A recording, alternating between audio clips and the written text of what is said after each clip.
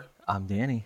And we're back with the 26th episode. You are absolutely of correct. Fried Squirms. And if this is your first episode of Fried Squirms, then we're here to talk horror movies with you. Yeah, so welcome, and we hope you enjoy this genre of film. And this one, we're going to jump into the past a bit. This episode is on Witchfinder General, or since AKA. we are based in the U.S., I guess the Conqueror Worm. Yeah, so it was filmed in England, right? So this is considered a British film. Mm-hmm. But you're right, because there's a very well-known actor in this film who's from the States. There's a reason why it has an alternate name, which we'll delve into a little bit later on. But yeah, we are speaking of the same film. I think before we get into that, though, we'll give an update since... Yeah.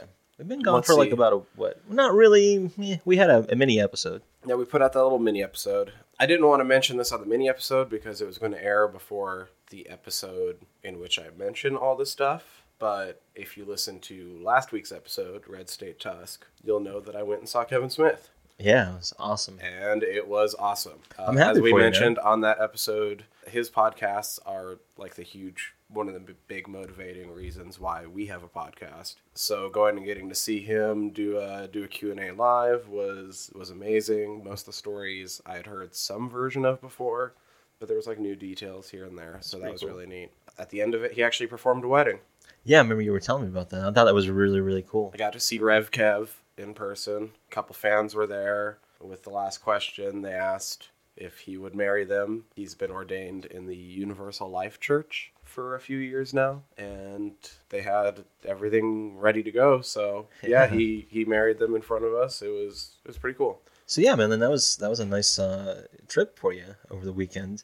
And amongst other things, there were some things we worked on behind the scenes too. So we weren't able to pump out the episodes like we normally do, but that's okay. Like I said, it gives us a time to, like I say, kind of relax maybe a little bit, and then kind of get our batteries recharged for these next coming episodes. Yeah, we have the next few episodes planned I'm out. really excited about those. We probably are going to be doing another mini-sode, I think as right well soon. We have something kind of neat coming up, and I think that's how we're going to go about presenting it. Yeah.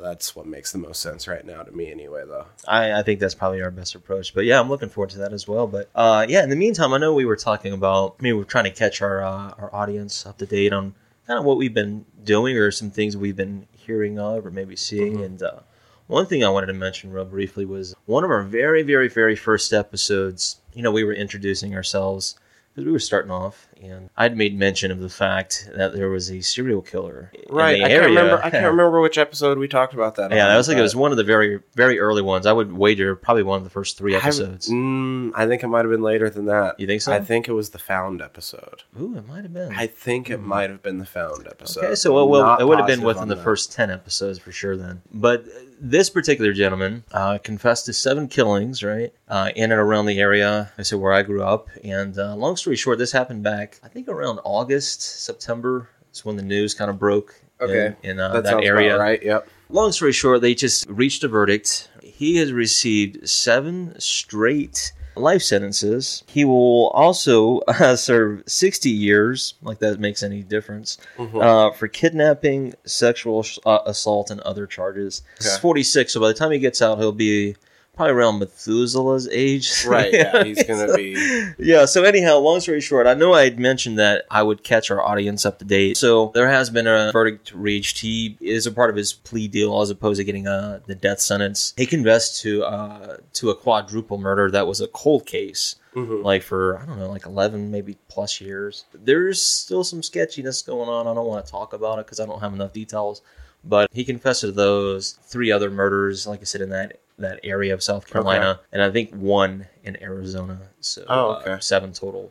Wow. Yeah, so that's been wrapped up. So there's that for that particular guy. And that kind of fits in with when I was watching this movie, it reminded me of the fact that we're still getting around to hitting a lot of different things in the horror genre. Oh yeah. And still to this date, I mean, we've gotten weird here and there, But most of what we've done is just people being shitty to each other. That's a good way of looking at the way we've gone through our film collection. Yeah. For the most part, they haven't been like supernatural threats or this or that. I agree. Maybe some with a little bit of supernatural influence. But not the overall theme being supernatural. And it's mostly just been people being shitty to each other, and that's this movie again, is something I kind of noted. And it's kind of loosely based on history, too. Yeah, loosely. So let's get into how did that make us squeal. Yeah, so I mean, unless you have anything else you want to catch our audience up to. I think there was one or two other cool pieces of news, I thought. One, I can't remember what it is. One I think is neat to mention just because you went and saw Radiohead. Yeah. What was it, just like 2 back months in ago April. now? Something like that. And Tom York I'm glad to bring this is doing the soundtrack for the Suspiria remake. Yeah, which is interesting. Which makes me suddenly a lot more excited for it. We had mentioned Dario Argento and several other Italians shit at some point. Right, but no, it's interesting, like you said, that he is the one chosen to do the soundtrack, and I think it's going to be a very interesting mix because we're talking about Tom York here. That has me more excited for that movie. Yeah, I think not that I was poo-pooing it. I don't know. That there's an easy reflex to poo-poo some of these reboots and remakes. I completely understand that. But I just also wasn't necessarily the most excited for it. That's all. Yeah, no, I understand. I have a little bit of a history with that movie, but whenever we talk about that movie, when we get to it, I'll divulge. But in the meantime, I'm ready to delve into this film. Yeah, let's do it. So this is Conqueror Worm, Witchfinder General, and How It Made Us Squeal. Go. How does that make you squeal? Alright, so here we are in the How It Made Us Squeal for Witchfinder General. I'm going to keep calling it Witchfinder General because I've actually always known it as Witchfinder General. Yeah, and even when we were talking about it off of our recording, that's how we refer to it as. This is our 26th film. This film came out in 1968, right? Mm-hmm. Keep that in mind, because at the time, this movie was very controversial. Right, it's a bit tame. Yeah, I mean, compared to what we've done and compared to other films within the genre, yeah, this is tame, but I mean, it has its moments. And I'd say one of the reasons it might have been controversial is because I think based on who was in it, it might have been a little bit more in the mainstream than some of the other extreme things from then. Oh, because I mean, we would have had like Herschel Gordon Lewis doing his splatter films and stuff back then. So we did Wizard of Gore. That was what, 65, something like that.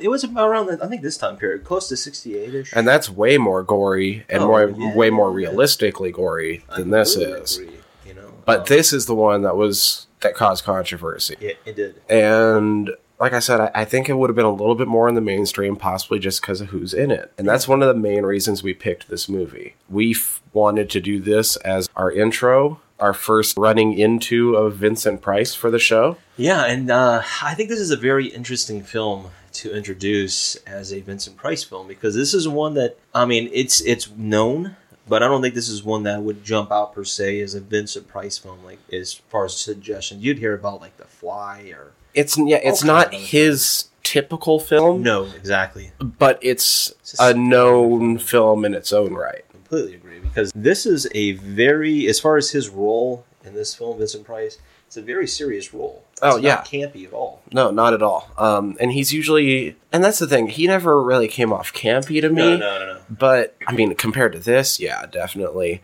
And he did tend to turn it on in a certain way where... Yeah. I don't know what to call it other than campy. I guess, like I said, just turning it on. But I mean, he was doing what he does. I mean, it's Vincent Price, And that's the thing. So let's talk about Vincent Price. We've hit icons in horror, like the slasher realm, and like a few of these other actors and stuff, and directors and writers and such. If we're heading back a little bit more old school and people laying down some foundations, I mean. I grew up and Vincent Price seemed to be everywhere in a way.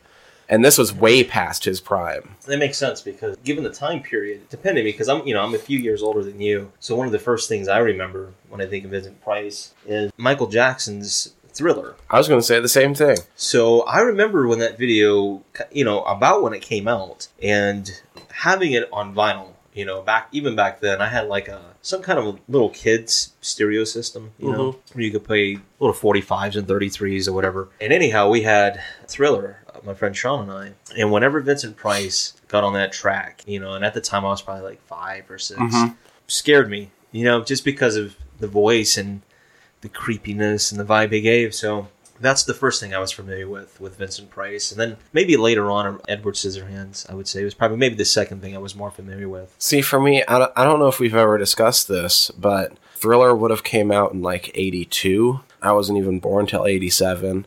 But growing up, I was a gigantic Michael Jackson fan. Yeah. And I made my parents like tape every special that would come on TV and this and that. And like, deal. even though Michael, at that point, early 90s, had already been around for a long time, in the early 90s, his fame had gotten to the point that every time he released something new, it was a big event. It was a big deal, like the Scream video, the black and white video. Yeah, that was huge. These were huge, like, pop culture events. People knew about them. And this was, like, like, internet and stuff. Like, oh, yeah. These things were still going viral. It was the thing that people were still talking about. And so to capitalize on how popular these events were, the stations that they were being shown on would almost assuredly like run a marathon of Michael Jackson stuff like all day leading up to it. They would kill it. So I basically taped every single one of those and would rewatch them. And so the Thriller video is always going to be included in those. You know what I mean? Vincent Price was all over that. And that would have been my first exposure. Other than, I feel like when I was young, there was still a lot of old TV on TV. Yeah, there was, especially like Nick at Night. There was a lot of stuff on there, and I mean, and I'm not talking like it was old now. Right. I mean, it was old for then. Well, it was old reruns, serialized shit from the 60s, from the 70s, from this and that. Right. And I mean, he was all over TV. Yeah, without a doubt. He has so many film credits in TV and film alone. It's unreal. My second exposure to him was probably as Batman's Egghead. Yeah. I know we had talked about that off our recording as well, but that's something my brother and I, growing up, spent time at our grandmother's. So, you know, we stayed up late at night. We were night owls as kids, and that was one of those shows. You'd catch those reruns, and yeah, you see Vincent Price's Egghead, and pretty awesome seeing these different characters that this gentleman portrays in film. Yeah, and so, I mean, along with old TV, there was old movies, horror movie marathons, and you'd see him over and over. You'd see people, like other celebrities, doing impressions and characterizing him and stuff, because he was such an iconic horror figure. Exactly. He was this creepy presence. The voice especially is, I think, what everyone will probably remember for years and years to come. He definitely has a memorable voice, a presence too. You know, he's a memorable person. Once you see him, you recognize him without a doubt. You know who he is. As for the rest of the cast, most of them, I mean, I think they were mostly like British character actors for the most part. Yeah, most of them were. A lot of these actors and actresses, they starred in a lot of British-oriented shows and movies. I can delve into a little bit. Before we get into any other actors, I do want to give respect to our director in this film. Okay. Michael Reeves. I think he had 7 total directorial credits. I think he had maybe 10 writing credits. This being one of his last ones, if not the last one. Oh, because he died, like 9 months after this? Yeah, not very long. I think he got an offer to do a movie called The Oblong Box. Okay. And because of his untimely death, I think he was 25 at the time of his death, he went to another director. So he had a very promising and budding career up to this point. Like, his films were progressively getting better, you know? So, if I'm not mistaken, his death was ruled an accidental overdose of, like, barbiturates and alcohol, right? Okay. So, lethal combination. So, our listeners listening, you might want to stay away from those combinations, those cocktails. Yeah. Keep to one, you know. One or the other. Yeah, it's like, you know, stick with one thing if you're going to do anything. Mm-hmm. You know, Skittles, stick to Skittles or M&M's. Don't mix them. But anywho, he did such films as The Sorcerers and She Beast, and he had some other film credits as well in the 60s. Kind of in that time period, considering he was 25 at the time of his death. But he wasn't thrilled with the fact that he had Vincent Price as his main actor. No, I know that originally the role was supposed to go to Donald Pleasance. Yeah, which is interesting, right? Because considering... There's something about that I don't want to talk about too much yet. Okay. We're going to wait till we go into the spoilers. Yeah. But I think parts of that version of the script leak through. I can see that. I know what you mean. I know what you mean by that. I think parts of that version of the script leak through. And that leads to some of the things I kind of don't like about this movie. Well, but yeah. overall, by the way, I do really like this movie. But I think it's a solid film, but I know that's what you how mean, it makes me how it's squeal, written. by the way. It's a pretty great movie.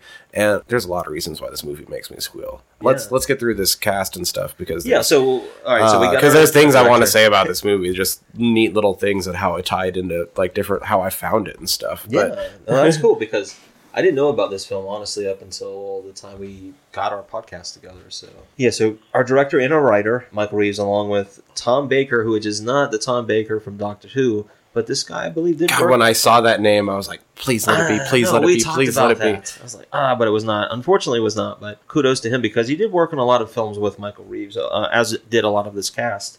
Lewis M. Howard wrote some additional scenes. He also worked on Planet of the Vampires, if you're familiar with that. Oh, no way. Okay, cool. Ronald Bassett was the person who wrote the novel, and because this film is called The Conqueror Worm, you do have to give a little bit of credit to the fact that this is based off of Edgar Allan Poe's poem. However, it's not. Yeah, well, this film has nothing to do with it. Let's explain. Yeah, let's explain this for a minute. Metaphorically, but not at all. Yeah, The Conqueror Worm. It's a poem mostly about the inevitability of death. Yes, exactly. And there's a couple lines in this movie that allude to that. However, it was only released as The Conqueror Worm in the United States it was to capitalize on some Poe films that, was it Roger Corman? It was Corman. Corman and Vincent Price worked together in a lot of films based off of Poe's works. Yeah. So as a way to target American audiences, let's stick a Poe poem attached to a Vincent Price film because that's what people are familiar with. They know that he's done those works. So it was kind of a marketing, advertising ploy scheme. Yeah. More realistically, where it wasn't all just about, well, I guess where the marketing would make more sense is like in England. It was Witchfinder General because it's based off of it's very loosely based off the exploits of a real guy, Matthew Hopkins, a self-appointed Witchfinder General. He was never appointed by Parliament, who was, if you take the low end of both estimates, I was taking a look at some of the numbers, the people he had killed for being witches, his 3 years of working as a witch hunter accounted for 60% of all of the people that were killed for being witches in like medieval England. Right, and that covered a span of about 300 years? Something like that. It's ridiculous. Yeah, it's an ungodly amount of time for people to be doing this kind of nonsense. But how much? And in his 3 years, he accounted for 60%. Unbelievable. This movie's very loosely based on it. He would have been in his 20s. Yeah, exactly. Vincent Price is much older in this one. His assistant would have been in his 30s. Yeah. He doesn't get killed. Like, I think he eventually just, like, succumbed to illness. I believe you're right. Like, after he retired and stuff. Yeah, so... And we'll see the he didn't have differences here. The almost scarier part, though, is he didn't have as much free reign in real life. They actually had to hold really shitty courts, but all of these people would have been tried beforehand. This depiction... It obviously would have been rigged, but it also wouldn't have been what's shown in this movie. Yeah, because we'll talk about that, too. Which is interesting. So that gives us our writers and our director. I do want to talk about this gentleman real quick. His name is Ian Ogilvy. Plays Richard Marshall in the film. The reason I bring him up because he is in all of our gentleman Michael Reeves' films up to this point. His major films, that is, like She Beast and The Sorcerers and things like that. Right. So he's familiar with this gentleman. I really liked him. He's a good actor, man. In this film, he's solid. He's a solid character. I really liked him. He's got some other credits that I thought was pretty interesting, and one we've been coming back to lately, which I think you'll find interesting. He was in The Adventures of Briscoe County Jr. So keep that in mind. He was in the film Death Becomes Her, and he was a part of like Wuthering Heights, and I just mentioned The Sorcerers. So he's been in some films. He's still relevant. Hilary Dwyer She played Sarah in the film. She's been in some other films and credits as well. She was actually in the Oblong Box, which preceded this movie. She was a part of the show The Avengers, the original, in 1967. She was also, like I said, mentioning Wuthering Heights, and she was also in Cry of the Banshee. So she's been in some interesting film credits. Mm-hmm. Rupert Davies, he plays John Lowe's in this film. He's been in some pretty interesting credits as well. Rupert Davies, Yeah. You just mentioned he plays Yes. Sarah's uncle. Yeah, so he won the award for first ever pipe smoker of the year. That's pretty fucking awesome. And eventually died of cancer. Damn. Damn. You're gonna go out. Yep. I got a few film credits, not very many. The two that I have that I thought were pretty interesting is one, it's Dracula Has Risen from the Grave and The Spy Who Came in from the Cold. Okay. So he's been in those films. Robert Russell, who plays the sidekick of Vincent Price in this film, John Stern, he was in the film Bedazzled, if you're familiar with that. I dig Bedazzled, Yeah. and I dig the remake of Bedazzled, which a lot of people hate. No, I really Brendan like that Fraser. movie. Yeah. I love Brendan Elizabeth Fraser. Hurley. You know? Mhm. She's she's not bad on the eyes. He was also, we talked about this because of Tom Baker, but he was a part of Doctor Who in 1975. That's right. So I thought, yes, we do get a reference to Doctor Who in this. He was in The Sign of the Four and Men in the Wilderness. So if you're familiar with Robert Russell, those are some of his credits. A couple of other credits they gave were Nicky Henson, he played Swallow in the film, and Michael Baint, he played Captain Gordon. So those are my other two actors in the film. Production companies in this were Tygon British Films Production and American International Productions. And another part of the reason that it was marketed as the Conqueror Worm is because of AIP. And they're the ones who handled distributing it here in the States. So they had a big play in how it got the name Conqueror Worm. So Okay. you can give them some credit for that. Like I mentioned, the distributors were Tygon Pictures for the 1968 United Kingdom theatrical release and AIP, and the 1968 USA theatrical. Cinematographer for this film is John Coco-Young. He did films. These are some pretty awesome films. He did Straw Dogs with Dustin Hoffman, Okay. which is a ultra-violent film for that time period. It's fucking awesome, black and white film. Highly recommend it. He was a cinematographer for that. The film The Changeling, Cross of Iron. He did Pat Garrett and the Billy the Kid, and The Last Place on Earth. So he's got some pretty interesting film credits. Music in this went to Paul Ferris. He did the score for The Sorcerers, Creeping Flesh, and Blood Beast Terror. But for the U.S. release, it got switched. Oh, okay. Yeah, so I'm like, damn. I really kind of enjoyed the score. Yeah, it's a really good score, but it was, I'm looking through some of these notes, General Jar or some shit. Okay. But he was paying homage to another musical composer, Michel Jarre. He was paying homage to that particular guy. But yeah, that's our composer. The budget for this film was about £83,000 British, about $170,000 United States. It grossed, when you include USA video rentals, a little over $1.5 million. So it's not a bad return after all those years. We do like taglines, right? Right. There is one for this film. Leave the children home, and if you're squeamish, stay home with them. Huh. That's off of the because United these are States. the old school taglines where they were a lot more meta. Yeah. Where it was just like... man. They were good.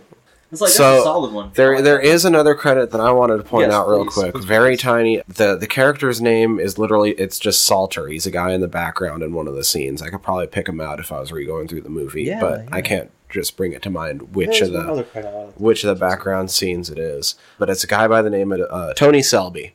He's another one of these like British character actors that's been around for a bit, just doing TV here and there. However, I wanted to bring him up because he ties into one of my favorite horror comedies, Cockneys vs. Zombies. Oh, no, that's a good film. He's in a bit role in that as well as Daryl. Nice. And so I was like, oh shit, that guy looks kind of familiar. No, the person who rewrote the score, is Kendall Schmidt for the United States release. We talked about Robert Russell, right, the guy who plays John Stern in this film, but his voice was dubbed. I don't know if you were aware of that or not. I think it's hard not to be aware of that when you're and watching through this movie. The reason being is I did read an interview that, I'm not sure if it was Fangoria or it was a particular horror magazine, right? It was an old interview with Ian Ogilvy. He had mentioned the fact that Robert Russell has a very unique high-pitched voice that's kind of like doesn't really match what How they he were going looks for. and what they were going for. Exactly. So the guy who replaced his voice is Bernard Kay, and Bernard Kay plays the fisherman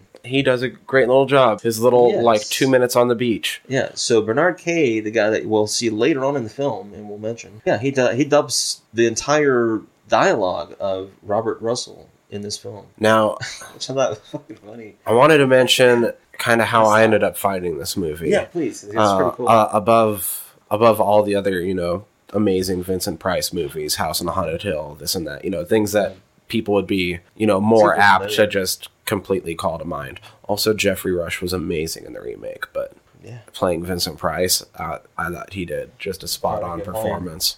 Spot-on performance. But I actually ran into well, first off, the type of character that Matthew Hopkins is like, that's what I get down on. Like, I've mentioned before, like, being a fan of Solomon Kane, who would be kind of like the good version of Matthew Hopkins in a world where witchcraft does exist and he's not just using it to be a sadistic bastard. You know what I mean? Exploitative. Or in the Warhammer universe, Matthias Thulman is also very much in, like, the good version of what's his name? Matthew Hopkins. Yeah. Or extended to the extended 40K universe, a lot of the Inquisitors are very close to being very Hopkins-esque, as well as, like, The Witcher. Geralt is very Hopkins-esque, except more in a good guy role. And so when I first found out about this movie, it attracted me because I like that type of character, and it was neat to see an evil version of it. But I found out about it because of metal. Yeah? I found it because I heard the song by Cathedral, Hopkins, the Witchfinder General. Okay. And I couldn't get it out of my head. It was stuck in there for like 2 days, so I popped it into Google, and I was like, oh shit, this is what they're talking about?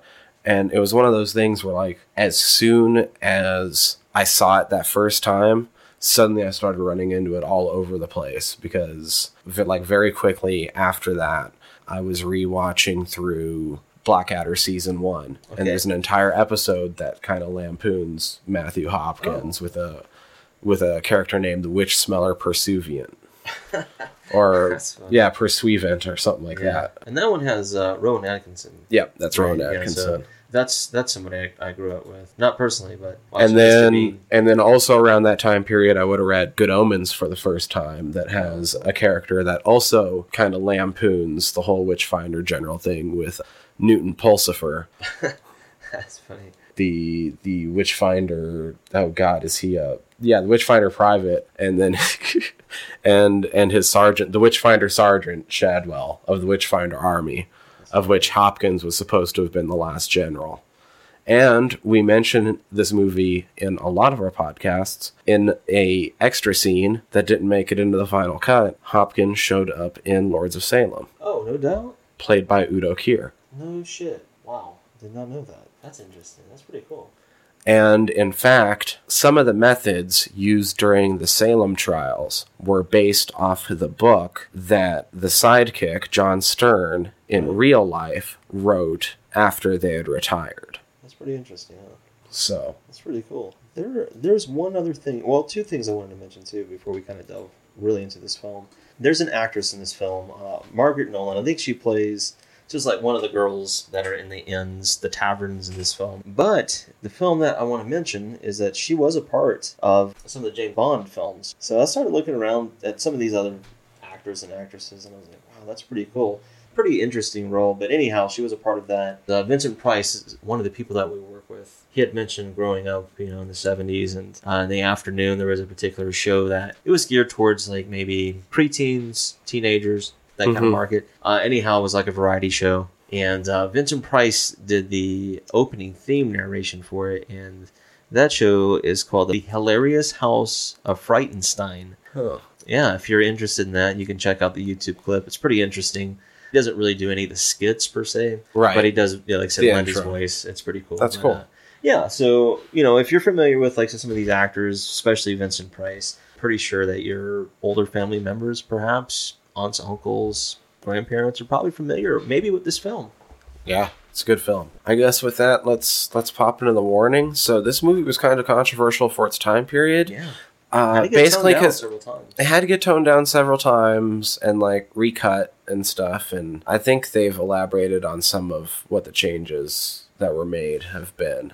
There was I unfortunately didn't write them. There was supposed to be more obscene, like torture scenes and So keep that in mind that there is some violence in this film. But that's the thing. Like, this movie was more controversial because it's not that bad. No, it just not really. compared to the other movies of the time period, like the camera would hold on for just 1 second longer compared to all the other movies. Or the scream would be just that a little bit louder, and it just seemed to be that little bit more sadistic than most of the others. But, and I think that was more or less with the film board, where they're like, let's tone down the sadism and some of the tones here and see what we can work with, because it's an interesting film, overall. that being said, the little bit of blood that is shown looks like red candle wax. Yeah, I mean, it's pretty obvious. Sadism is Yeah, it's in training. It's put it I mean, that way. I don't want to try to make light, because It's a these heavy things were subject done to matter. real people. And, Yeah. I mean, I guess at a certain point you get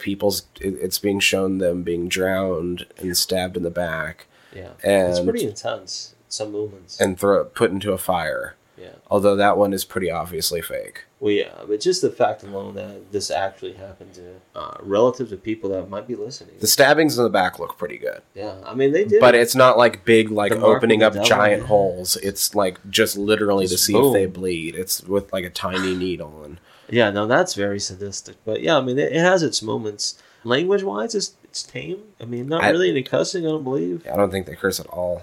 If all, it's... I mean, the worst thing that violence. they can call somebody is a papist. Yeah, I know, right? Yeah, exactly. The Pope's butt liquor. But, And it's not really a traditional horror movie. There's not jump scares and stuff. As we it's- sort of led into earlier, it's a movie about people being shitty to each other.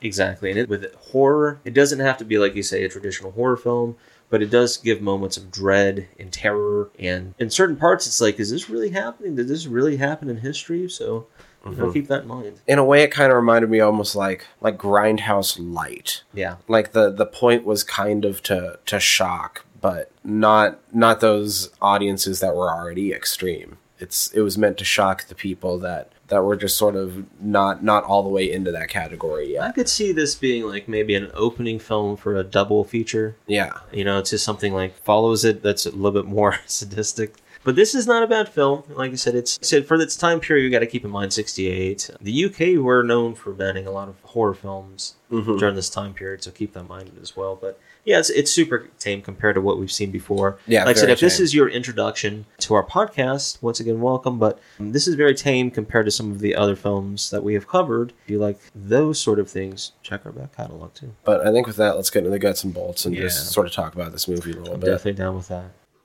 Guts and bolts. Alrighty, so we're now in the blood and guts of our 26th Guts film. and bolts. That's what I said. But yeah. Anywho, yeah, we're doing the Witchfinder General, aka the Conquer Worm, and it opens up kind of It's overall kind of a simple movie. Really. I mean, it's super simple, really, in the regard to how it's portrayed, right? Period piece, 1645, Right. and right off the bat, they give you like a narration, and it's a lot of heavy exposition right off the bat. Yeah. And they basically explain to you that there's basically no rules out here right now because there's a civil war on. Yeah, so like you said, it's the middle of the 1600s in England. You have Cromwell's Parliament, and was it King Charles I's monarchy, essentially. And so, yeah, so they have these free reigns in certain areas. And most of this film takes place in East Anglia, which is mostly in Cromwell's grasp. So that's kind of the setting in this film. And they break down exactly for you, like, how Matthew Hopkins is getting away with his shit. They basically just show up somewhere, charge and torture confessions out of people as to being witches, execute them for being witches, and then charge the local magistrates for the public service that they did. So they get silver shillings for their deeds. And it helps to have, like, a magistrate that sort of will Is willing. bend to their whims a little bit. And so they don't ask too many questions. What they basically end up doing is just wait for people to put hits on people. That's essentially what it is. You just charge somebody with witchcraft, be it woman, be it man, be it whomever. They had these certain rituals to prove one's innocence and or guilt of witchcraft. And they were usually such ridiculous tests that regardless of what happens, someone's going to die. I mean, come on. God, I'm trying to remember how it goes. I did a little bit of reading on it when we were looking up shit. And if I remember right, at least in real life, what the goal is that the people would be charged with something else. not necessarily with witchcraft, but they would try to get them to confess to witchcraft, because at that point, that it trumped all the other crime, but it also made it so that all the other crimes were basically considered to be true against them. I see what you mean. It's a weird catch. So they would be captured and imprisoned on counts of having done this and this. Right. But then the torturing would be in order not to get them to confess to those crimes, but to get them to confess to witchcraft instead. You torture somebody to the point where they'll confess to whatever you hang over them, just for the mere fact that they want to get out of that position that they're in. Who the hell wants to get tortured in the first place? I mean, obviously, especially with as much free reign as being given with the with all the social disorder and stuff, obviously certain things would have been overlooked. There were rules as to what they could do and couldn't do, and like a lot of the more traditional forms of torture, they actually couldn't really get away with, and if there were like marks of that upon the prisoner, then it would invalidate, because they were still given trials and stuff, and that's the sort of thing that would invalidate the trial. Which would make However, the things that they could do still involved like sleep deprivation and like what we see in this movie of them like sticking them with the needles to try to find the devil's mark and stuff. Exactly. They couldn't sit there and like flay them like the old times, but they could certainly do that over and over and over again. Yeah, they had methods of conducting. They had loopholes to still be able to torture, but some of the old school tortures they couldn't get away with. Yeah. Speaking of which, I did have a birthday at a place called Medieval Times in New Jersey, and part of that particular one, they had a torture chamber that you could kind of visit. Yeah. It was pretty cool. So you get to see some pretty cool shit in there. But it kind of reminds you of that when you think of some of the torture devices during the Inquisition, witch trial hunts and all these different things. Man, it's pretty gnarly, dude. Some of the depravity, and people talk about it's bad now. It's like, well, people weren't these innocent people that some people might portray them out to be. People have been pretty gnarly to each other for a very long time. Oh yeah, I mean, Hopkins is responsible for the deaths of what, like 300 women? People, like over the course of 3 years. Yeah, 100 people a year. 100 people a year. One every 3 days. Jesus, Murphy, man, that's crazy, isn't it? One every 4 days, because I guess 365 days a year. So I mean, what's he doing in between? He's like, I need rest, I suppose. Yeah, I wish I would have saved the article so that I could cite my sources a little bit better. But fuck it, this is the internet. I can speak whatever fucking bullshit I want. Our goddamn president does it. So yeah. But I'm pretty sure I read something recently where, because we're on the subject of witchcraft, that the women convicted at Salem wouldn't have been burned at the stake. They all would have been hung because of what the legal definitions of what they would have been charged with were slightly different than the mainland Europe ones. Right. And so I think legally here they would have been charged with heresy rather than witchcraft. Gotcha. And heresy was punishable by hanging, whereas witchcraft was hangable by burning. So just different charges. Yeah. Gotcha. But that's just some weird thing, ties into witchcraft, ties into Technicalities. them, kinda. Good point. Like you said, technicalities, man. How it's And I drawn might up, just the be language. speaking on my ass, but... But no, I mean, I can understand that, though, because that was usually with the crime you would see heresy. Mm-hmm. Heretics, all that nonsense. I mean, if you're familiar with that. I mean, in this, they're mostly charging them as idolaters. Yeah, worshipping figures of Satan and all this other stuff. Mm-hmm. I mean, that's what I would imagine that this film is kind of tipping its hat to at this point. And we're still in the very, opening 2 minutes of the movie, I guess, but... Yeah, but I mean, when you think about it, you have to give it some context during that time period, man. What was going on in Europe? What was going on across the pond in the States? Not the complete states at that point, but, the colonies. Some weird shit going on, man. Oh, and we do say that, the real-life Hopkins retired. Right. He did retire and lived comfortably until he died of, I think it was sickness. Mm-hmm. But it wasn't that long. He died before he was 30. Damn. Because it's 1645, and, Yeah, I mean, he lived an honest man's life during that time period. That's about the ripe old age of 30. Damn. Yeah. That'd be wild.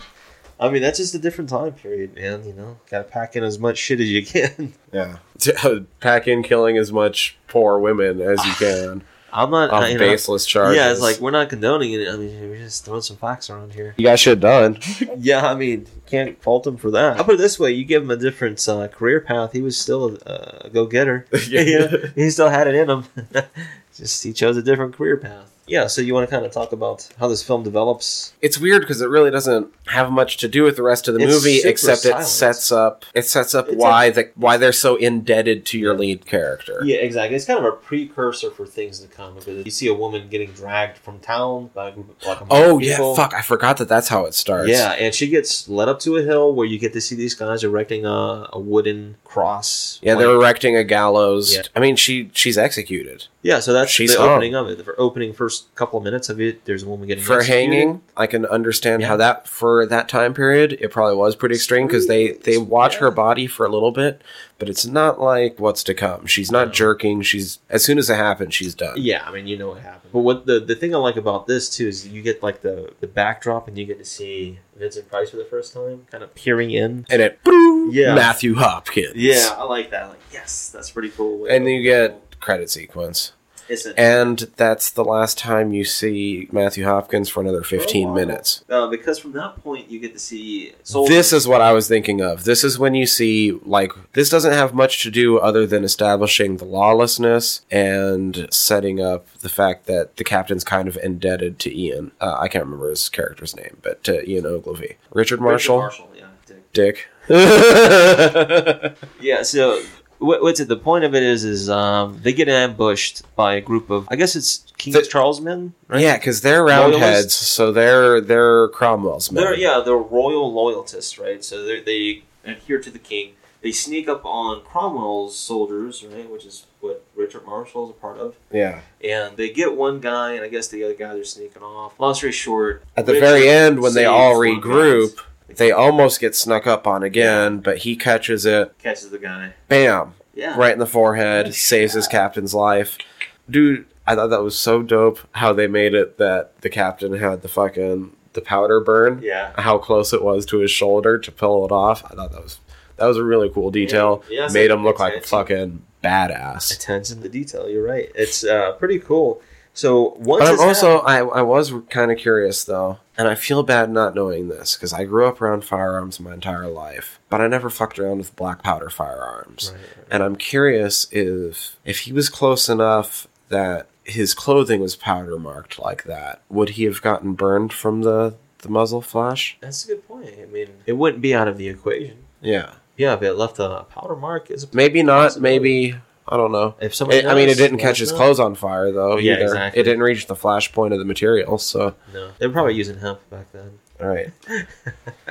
Long story short is Richard gets like a grant of 2 days leave. He winds up going into the town that the priest and his niece Sarah stay at. Right, this is Brandonston, and it's in Suffolk. While Richard is there, talks to the priest about wanting to hook up with Sarah, like wanting to marry her, take care of her, and all this stuff. Right. Well, the conversation seemed to me like they've been like courting for a bit. Oh yeah, But things have gotten bad to the point where the priest was iffy on him before, but he realizes that his doubts don't mean as much as both her happiness and her safety. And that's something that both of those are something that he can provide. Yeah, because he does make mention of the fact that there's trouble coming into town and that he needs Richard to take Sarah far away as possible. And I mean, he does a good job. He looks worried the entire Yeah. time. He keeps looking around. He's very careful with his words. That's Rupert Davies, right? That Right. plays John Lowe's. Yeah, he does a really good job, which we'll find out much later in the film, too. He does a really good job. They have that exchange about Sarah. Then Sarah comes out. So here's the other thing I was going to point out, though, is Yeah. that he seemed like a cool dad, right? Because, like, he knew that they were going to screw, right? Oh, yeah. That's I mean, what it that seemed was- like to you? That was her uncle, but yeah. I mean, not dad, But- uncle, but But no, I mean, yeah, he was like... he's still her guardian, basically, at yeah, this he's point like, in time. just remember, supper, it's like at blah, blah, blah, 7 or 8 o'clock. And we're he's the having- fucking priest of the village. Yeah, I and mean- he knows they're unwed. I was thinking, damn, what a time to be alive. He knows they're unwed. He's Yeah. her uncle. He's her guardian, basically, Yeah, is what it yeah. seems to be. It would make perfect sense. But he's cool. He's like, she's an adult. She can make her own choices. These kids are about to get married. As long as supper's ready by 8, I'm not complaining. Yeah. You know, Yeah. there ain't shit to watch on TV because it's not even around yet. Like, got nothing to do. Oh, they end up screwing that night. Yeah, here's something that's interesting about this part of the film, too, is the fact the lady who plays Sarah in the film, she talked about the fact that I think her mother, like some other relatives, went and seen it when it first came out. She got a little bit embarrassed because she didn't realize Her boob. yeah, her boob was going to come out. Oh, we forgot to warn about the nudity. Yeah, There's I like mean- 2 seconds of nudity. Yeah, Boob. it's some bare breast, big deal. There's nothing gratuitous about it. Yeah, but they have a little love scene, and then doesn't he like make mention that he's got to dip out? Oh yeah, I think so. He's just like, yeah, but so my Uber's here. Peace. Yeah, he's like, I would stay, but I mean, they charge by the hour. You know? Anyhow, let's see. He makes a vow to her, right, to protect her. And anyhow, I guess all this shit happens. I guess this is where Hopkins and Sturm, they start to ride on horseback, and they're on actually their way to Brandonstone, or they're looking for Priest Lowe's. Oh, I do They're want to accused point of Satan out worshiping. that part where he makes the oath. It's because she explains to him why her uncle was so scared. Yeah, And they're, especially because of their relationship with him, yeah. the town is mostly loyalists. Oh yeah, And so they're being accused of everything under the sun, including being papists, and have basically become outcasts in the village. which people see as tying yourself what to the Pope. Mm-hmm. I mean, Catholicism, I Yeah. suppose, as opposed to Protestantism Mm-hmm. in those days. So yeah, there was a big split in the church around that time too. And I mean, shit, depending where you're at, there still is. But Well, yeah, I mean, it still lingers. You're absolutely right. But yeah, I guess at that time in England too. I mean, over time. But that's a good point. Yeah, she's feared because yeah, there's still loyalist supporters in that region, right? Makes perfect sense. as he's riding out, though, this is where you get the funny little by chance meetup. He runs into Hopkins Yeah. and Stern. They are. Isn't there some men waiting on the road? It's like getting near dark, and he's like, "Isn't it too early to be stargazing?" It's like, we're not stargazing, mister. We're waiting for a lawyer. Yeah, waiting for a lawyer. They're looking for Hopkins. Yeah. Like he's a lawyer. Yeah. Gives him his name, everything. Yeah. I mean, we're talking about Dick here, Marshall. Marshall rides up and eventually he does run into Hopkins and Stearns right And there on lets the him road. know that they're waiting. I Yeah. thought for sure that they were an ambush. You know, that's a good point. Here's something they make mention too. I thought But was it's no, interesting. it's just a group of shitty people Yeah. looking to basically, well, it was what? It was the local magistrate, right? Yeah. So they were basically just looking to upset some of the political power in their town, get rid of some of the people they don't like. Put some of their boys in. But he's kind of a pushover himself and is kind of willing to let Hopkins do whatever the fuck he wants otherwise. Yeah, it's fucked up. Some of that, I guess, is explained a little bit later on in the Well, movie, yeah, it but makes that perfect ends sense. up being the entire sort of setup. And that's how it works from town to town, I would imagine. It might have been Vincent Price who says this. He says something there for someone who isn't what they appear to be, right? Because he asks what their business is in Brandonston. He's Uh-huh. like, we're looking for someone who isn't what they seem to be. So he's alluding to the fact that the priest isn't what he appears to be. But Which Richard, is bullshit. yeah, but Richard doesn't put two and two together that he's there for the priest, right? Mhm. He has to meet back up with his boys, his soldiers. So here, I sort of wasn't paying attention It's to my okay. notes that well, and there's a couple notes I made by this point in the movie. First one is that Ian Ogilvy reminds me a lot of a more charming Matthew Good, Yeah. who people might remember as being Ozymandias in The Watchmen. I mean, dude's done a lot of shit that I haven't watched. Yeah. That's what I always remember him as.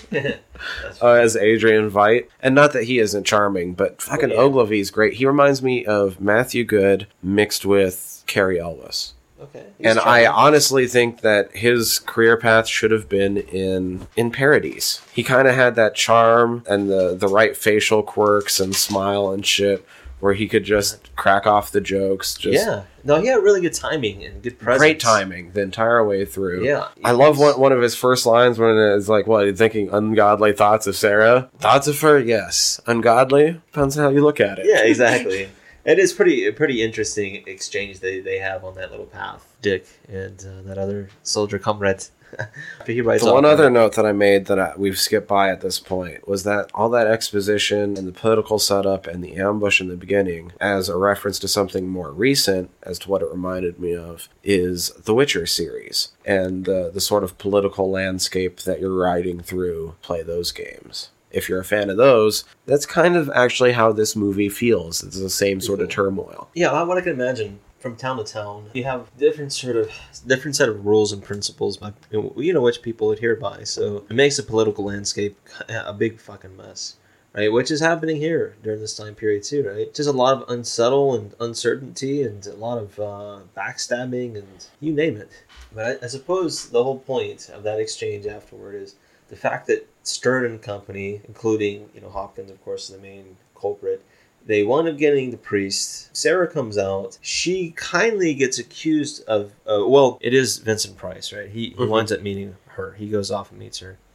And she doesn't admit to being related to her uncle. She just says that she lives there and they take care of her. Anyhow, she does a favor in exchange for him not being accused of witchcraft, or at least not being killed and tortured at this point. So instead he's just thrown in prison as long as Vincent Price gets to come over that night. Yeah, Vincent Price. It's assumed, right, inferred, that there's some nookie going on between Sarah and Hopkins. And they had already started in on the priest. They had poked him a little bit. They fucking started running around the table to just exhaust him. Fucked him up. So, yeah, Hopkins goes up there that night. They have a little exchange where he kind of skirts around and he's like, never quite says that he's going to be entirely kind to her. But in his actions afterwards, he does at least go down and be like, nope. Leave him alone, just imprison him, but don't fucking touch him. The whole time, though, I think Stearns is kind of, he knows what's going on. Oh, Stern knows what's going on, and not only does Stern know what's going on, but Stern knows exactly how to play his boss. Yeah. And that's one of the things that I think leaked over from the original version of the script. Yeah. We mentioned it earlier that Vincent Price wasn't supposed to be the lead. Exactly. It was supposed to be Donald Pleasant. And the idea was that during that version, the character Matthew Hopkins was actually supposed to be a little bit more like inept and bungling. Exactly. And the sidekick was actually supposed to be kind of in charge. Which makes perfect sense when you see how this gets played out a little bit. And that's the thing, throughout this movie, especially the first half, I think the second half of the movie, you can see that there's a switch. I feel like those scenes must have been very intentionally changed to make that switch. I can understand that. Because Matthew Hopkins really doesn't show, in my opinion, he doesn't ever really show what he's truly made of, because he seems more than absolutely confident that he can do it by himself. He just prefers not to. Because he makes it easier. He's the guy who makes it happen. He doesn't do it, he just makes it happen. But he seems confident that if it came down to it, he's down for it. And so that makes me think that he's kind of a badass. He's got to be. And he seems to be a quick draw. So there's that. It's funny because we found out later on that Pleasance was a quick draw. Right. That's fucking funny, man. But in this early half of the movie, fucking Stern always has his number. Yeah, he does. And from the get-go, he knows what's going on with Hopkins. Yep. He knows exactly how to get at Hopkins. He knows to get what he wants. He doesn't really show him that much respect. It's a partnership, not because they chose each other, it's just because it's convenient. They know how it functions, that partnership. I mean, Stern, in a way, is like Ron from Game of Thrones. Mm-hmm. He's a sellsword that's there mostly because he's getting paid, but he is kind of a friend because he's been doing it enough and they work well enough together. Exactly. I mean, he'll still have your back, but... he's a tiny bit of a friend, but he's way more of a sellsword. That's what I'm saying. I wouldn't put it past him if Slip Mother out, if given the chance. Let's put it that way. What was it? The long story short in this one is they start torturing people in these cells, which... They're trying to extract their confessions. Yeah, I mean, that's all they're doing. A couple random people have been named because Hopkins like, go to town, you know what you're doing. Yeah, exactly. And it's already been established that Stern likes to do that shit. Hopkins gets called away to another town up the road. He does get called off, and while that happens, he kind of leaves Stearns in charge. And while Stearns is in charge of that town, Sarah's still there in town, and Stearns winds up basically raping Sarah. Well, that's the thing. He, like I said, he knows how to play his boss. He can't touch the priest. But he didn't say anything about Sarah. Yeah, Hopkins never said anything about Sarah. He knows that if somebody else, rape or not, if anybody else screws Sarah, he knows that his boss isn't going to be into it. He's weird about that shit because he's this weird Puritan witch finder. There was a witness to that assault, though. And who was the other guy that they hired on when they got to town? Yeah, and somehow he met up with Hopkins, Vincent Price, and told him the whole series of events. And then he's like, oh, okay, later on, he tells him he changes his mind about the priest. Yeah, okay, we can. He's not going to touch the girl anymore, so there's no sense to keep giving in to her whims. Yeah, so when priest that is fair game. happens, yeah, so this is where the film kind of gets a little dark. All these scenes too really showcase the fact I wrote spaghetti western ? That Stern was dubbed over the entire time. That's funny, dude. At first, funny. I didn't know that it was somebody else's voice when I was first watching it. I thought something fucked up, and they didn't have like the money to reshoot or I something. can understand that. And too. so I thought that it was just ADR the entire thing. Nope, it's somebody else dubbed in over top the entire thing. That's pretty amazing. It would have been interesting to hear Robert Russell's voice as John Stern, but they chose otherwise, right? Oh, this scene where they get the priest and a couple other women and some other people, and they want to take him to the moat in the village, and this is where you get to see drown or float. Yeah, the three of them are lowered down. If they swim or if they float, well, the idea is they don't explain it fully in the movie. But the idea is the pact with Satan would cause the water, the symbolic water from baptism, to be reversed, and the water would repel them. So that's why they would either float or swim.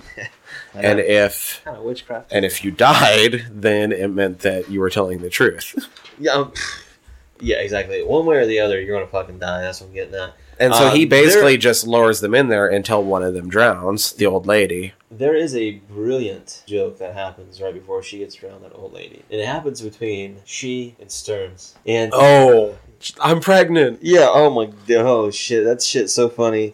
Let me see, because I got it written down. Yeah, she's like, you wouldn't accuse a woman of witchcraft, while pregnant. He says, and who would want to make you pregnant, witch? Yeah. Right, which the town erupts in laughter, and I did too. I'm like, damn, sick burn. Because after he says that to her, she kind of puts her head down in shame and shakes her head a little bit. Like, that didn't work. Yeah. But she goes down, the priest goes down, they all go down. There's one person who does drown, right? The old lady drowns, Yeah. and that's when as soon as she drowns, that's when he orders it over. The other two come up, so he's like, hang them. Yeah, it's time to get hung. So what happens? And to they the go get priests? hung. Yeah, that other person? They do. After that happens, they get 9 silver coins for their deeds. That's Hopkins and Stearns. Richard, Marshall that is, learns of the priest's fate while gathering horses. Apparently he needs to get some horses for his troop. Tells him about, he needs the horses. Richard winds up going back to Brandonstone after he learns about the fate of the priest. He gets back, and he immediately goes and finds Sarah. She tells him everything that happened, including... They wind up going to a church, right? Yeah, they go to the church. It's been, desecrated, and witch is written in there, and all sorts of shit. And she lets him know everything that happened, including the rape. Yeah. And he's just like, you know what, fuck it, whatever. And he does his best to perform their own marriage right there. He prays for a blessing and for forgiveness. Then he vows for revenge and justice. Here's an interesting thing about that, though, is that there's verses in there talking about not vowing for revenge and justice and all these things. So, and he gets her to run off to Leavenham. Yeah, the whole point, I think, of this film with him and her is the fact that he keeps telling her that he's going to protect her.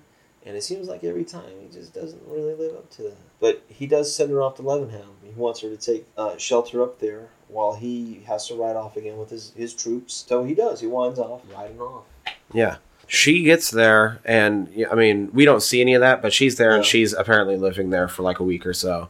Hopkins and Stern get there for their own reasons. Basically, because the magistrate's willing, as far as I can see. I think they pretty much just, once they leave Brandonstone, they get another commission of some witchcraftery, maybe possibly heading up to Lavenham. Mm-hmm. When Richard rides off, kind of in between those scenes of Sarah being in Lavenham and Richard and Stearns and Hopkins traveling that way, Richard winds up running into a guy, Shepard. Mm-hmm. It talks about Oxney and how it's up the road, because that's kind of where, I think that's where Hopkins and Stearns are initially heading, is up to Oxney. So they just have that little exchange. Actually, I think they're on their way to Cambridge at that point. Now, what I do remember is that when that part was a lot of writing, honestly. It's just a lot of drawn-out writing sequences with a little bit of exposition in between. Yeah, the big thing is Sarah gets to Leavenham, and then Hopkins get to Leavenham. Yeah, When they get there and are meeting with the magistrate, Hopkins notices that Sarah's there. Yeah, so he knows that Marshall's going to be coming at some point. Way. So they start plotting on what they're going to do in these circumstances. Hopkins does make mention of the fact that he's not overly concerned. They just need to plot what they're going to do with them. Oh shit! Did we? There's a fight scene that I think we skipped over. I was about to say we skipped over the fact that when when Hopkins and Stern are heading to Leavenham, they get attacked and separated for a bit because they don't get reunited until Leavenham later towards the end. They run into a Roundhead patrol, and there's a bit of a chase scene. I think they kill one of the guys. Fucking Stern gets captured. Hopkins gets away, and that's when he gets to Leavenham and he learns that Sarah's there and shit because Stern doesn't know that till later. Yes, because Stern is at Oxney. He's taken, I guess, shelter there. Richard arrives in Oxney at that tavern, and that's where he recognized. Well, he's at the barkeep. He asks the barkeep about Hopkins and Stearns, and I guess Stearns overhears him, and they have an exchange. Stearns and Richard have an exchange at that bar, and they start fighting, and then that. And that's when they're first headed. That's when he first heads off, and they're going to go to Leavenham. Is when they get. It's kind of in he between. basically gets chased out of town by him. Yeah, and that's when Stearns meets up with Hopkins in Leavenham and warns him. I guess once he sees Sarah, like he knows that's when Richard's on his way and all that stuff. Yeah, there's a horse chase and ensues. Stearns finds Hopkins. They hide. Yeah, that's when Richard kind of rides off. He rides by them because Stearns and Hopkins meet back up. Yeah. That's when they leave for Leavenham. That's where they plot Richard's demise. Richard escapes punishment because he meets back up with his troop. His superior, he tells him, if it wasn't for you, the fact that... Well, and they still get split up, too, on the way. Because Stern doesn't actually know that Sarah's there till later. He just knows that they're plotting against Richard. Yeah, but the soldiers do eventually wind up confronting him. He ends up... He's a fucking badass, too. He kills them both to get away before he actually ends up meeting back up with Hopkins. Because he's pissed when he meets back up with Hopkins. Yeah, because once Hopkins and they split up from that little soldier encounter, that's when he meets back up with him in Leavenham. He's pissed and he's going to do something about it, but Hopkins got that quick draw on him. And he's like, look, I saved you your money even though you weren't here doing the work. Yeah. I continued doing the work. I've got this all set up. You can continue working with me, continue getting paid. You got out. I got out. Everything's good. Or you can continue to push the issue and I'm going to kill you because you know that I don't care. Yeah, exactly. Pretty badass. Like you said, he starts to show his real side. Yeah, towards the end, like during that chase and stuff, it was a bit opportunistic, but it really was the nature of their deal. They had the opportunity to get out. Stern unfortunately didn't make it. That's just the way the cookie crumbled, really. Yeah, one thing I did like about Stearns is like he did get shot after he was escaping. He's like, that other shit. But he did use like a poker or some shit to get that bullet out. He passes out, and that's when he comes back too. I like that a little bit too. Like, he had some gall to take a bullet and fish that bitch out. In the meantime, when all that was going on, Marshall was supposed to be going after the king. Yeah, because he does get a different summons to go after King Charles. He gets not just that, he gets promotion to captain. Yeah. They do promote him to captain. That's pretty cool. And so he's supposed to be going and finding the king. And so that's when you run into, like, the fisherman on the beach sequence. And that's all fantastic, actually. I thought that little 2 minutes, that the fisherman did a fantastic job. Yeah, and that's the fisherman who plays in that scene is actually the guy who dubs the voice for Stearns, right? Robert Russell. Bernard Kay does the voice throughout the dub voice. And actually, I want to mention, Stern learned that Hopkins for sure went to Leavenham from a guy that he was trying to buy a horse from. Yeah, exactly. He learns that Hopkins is in Leavenham. I really wanted to mention this guy because I thought he fucking stole that scene. He was the funniest part of the movie. Yeah, he had some really cool... Was that Shepherd? I tried figuring out who he was because, for a lot of those bit roles, like Salter, Shepherd, and I was flipping through and trying to match faces to this and that, and I think his name is Peter Thomas. I'm not positive. I want to watch. I wish that somebody would have been like, give me this guy and let's make an entire sitcom around him because he was great. It's like, he had some good comic timing. Oh, he was fantastic. He was just like, oh, what kind of work you and your partner do? Oh, witch finding. That's nice. Yeah, yeah, there are some really funny scenes like that happen in that. I even like the scene with the guy Bernard Kay, so he plays a fisherman where they make mention. He's like, we're in the middle of a civil war. He's like, oh, I didn't know there was a war on until you lot showed up. Yeah, exactly. I just cared about business. So once they find out that the king is pretty much gone... The King's Trail does sort of lead him to Leavenham. It does. He didn't quite go completely out of his way by going there. No, but he does find out that Hopkins is there, and he knows Sarah's there, so he's like... Because he does hear of the fact that there's witch hunting going up in Leavenham. At this point, I think it cuts back to them. That's when they burn the witch. Yeah, Hopkins and the rest of the mob... They're in Lebanon. They carry out that witch execution. They call out Elizabeth Clark, which was one of the girls that gets accused of witchcraft, because, I don't know, her suitor, her boyfriend or whatever is in the crowd, and he keeps calling out for her. Mm-hmm. So he's like, all right, bring her out. She winds up getting burned alive in front of all the villagers. I feel like that's one of the scenes that would have been controversial because of how far you get her into the fire. You do see, like, but when she goes up, she goes up way too quickly. Like, it's obvious she was like a scarecrow. Like, it was like a hay stuffed fucking doll. It just goes. I mean, especially when it starts coming down, you can definitely tell. But I think if they would have that voiceover scream, if they would have had her scream all the way down in the fire, they probably would have had to cut that too. It would have been so much more disturbing. Yeah, so it would induce that dread feeling. It's still pretty cool though. I still liked it, but in that scene, you do get the fact that Sarah's watching it from afar. I think that's when Stearns finally arrives in Lebanon. He confronts Hopkins. Hopkins, like I said, pulls out his gun. Lets him in on the plan, basically. Yeah. He tells him of his new title. That the people start calling him Witchfinder General. That he should be all of England. Like, that's his main goal, is to be that of all of England. That's where like you said, they spot Sarah. She's panicking at the fact that she knows they're in town. Like I said, they believe Richard's close by. Their whole plan is to accuse Sarah and Richard of witchcraft. That's what they're going to do. That's the thing. So all they really have to do is set up around Sarah, which is what they do. We don't see them set up their plan. Her as the bait. But they use her as the bait because they know as soon as Richard's in town, he's going to go to her. I think maybe there's somewhere along the lines, maybe they learned that they're married or at least courting each other. It was because of when Richard ran into Stern at the bar. Mm-hmm. He's like, "I'm Sarah's husband," before he punches him. Oh, yep. That's it. But that's the thing. He goes and they have like an hour together and then they get arrested. And I kind of thought that shit was going to go off crazier there because I thought his boys were down in the bar. That's Guns and Stearns. They capture Richard and Sarah in the tavern. The guy whose girlfriend got accused of witchcraft, the woman on the ladder. Right. When they're coming out, he shows up because he's pissed to pissed to Hopkins. He's pretty much vowing his revenge. It doesn't work. No, fucking Quick Draw McGraw. He gets shot. Bam. He gets like gut shot. He's not dying right away. They're going to accuse him of being a royalist sympathizer, and that's his charge. Yeah, but you're right. He's not completely dead, but he's fucked up. He's incapacitated. They take Richard and Sarah up to this tower, and along the way, that's where Richard, his boys, they find out that he and Sarah have been drawn up to the tower. Right? Well, because, they're like, oh shit, something went wrong. Where's our boy? And then they run into Dying Guy who whispers in their ears. So they start heading to the tower. And at the tower, they're all strung up. Stearns is conducting his quote-unquote interrogation of Sarah, which is he's looking for the devil's mark on her. He starts jabbing her with those little pokers. As this is happening, Richard's comrades, they eventually breach the tower. There's a guy, like I guess a guard, who it is funny because when Hopkins and Stearns goes by, they're just like, we're here with the magistrate. He's like, oh, okay, go ahead. Mm-hmm. But once they show up, he's like, you got papers? You got all this? You got all that? You're like, yeah, we'll be right back. You're right. And they wind up knocking him out.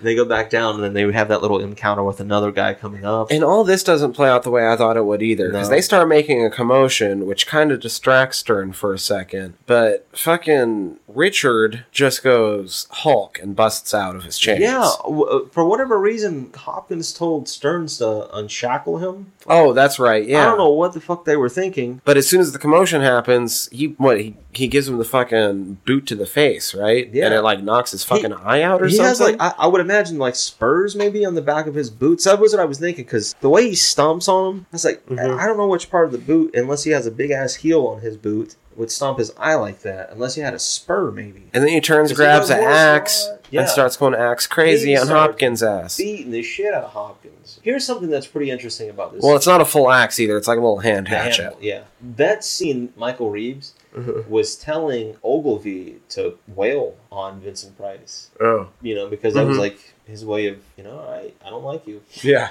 But I can't remember if it was the cinematographer, somebody in the film that was part of the cast, put some padding on Vincent Price because they knew that was the intention. Oh, okay. Yeah, so if you watch the scene, you can see there's like some padding. But Vincent Price looks so out of it during that scene, because Ogilvy does put it on him. But he's not quite like, he's just kind of going to town and not really paying attention to what he's doing. His boys come in. And his boys show up, and one of them puts a mercy round into Hopkins. Oh, man. And when that happens, that makes Marshall snap. And he repeatedly, I think he does it like 4 times. You took him from me. You took him from me. He loses his shit. And Sarah right? Because she was getting tortured and has witnessed all of this mayhem. She starts screaming maniacally, like she's lost her shit now. So I'm thinking toward this part of the film, he's kind of portraying the fact that they've lost their mental capacity at this point, right? They both snapped. Mm-hmm. And that's kind of how the film... That's how it ends. That's it. She screams. And Well, then let's say, may God have mercy on us all. That's when Sarah screams, and yeah, there's the outro music and credits. And that's your film with a mercy kill of Vincent Anthony Price. Hopkins, Vincent Price. I enjoyed it a lot. I like this actually. film because it's a very dark film. The first time I was watching it,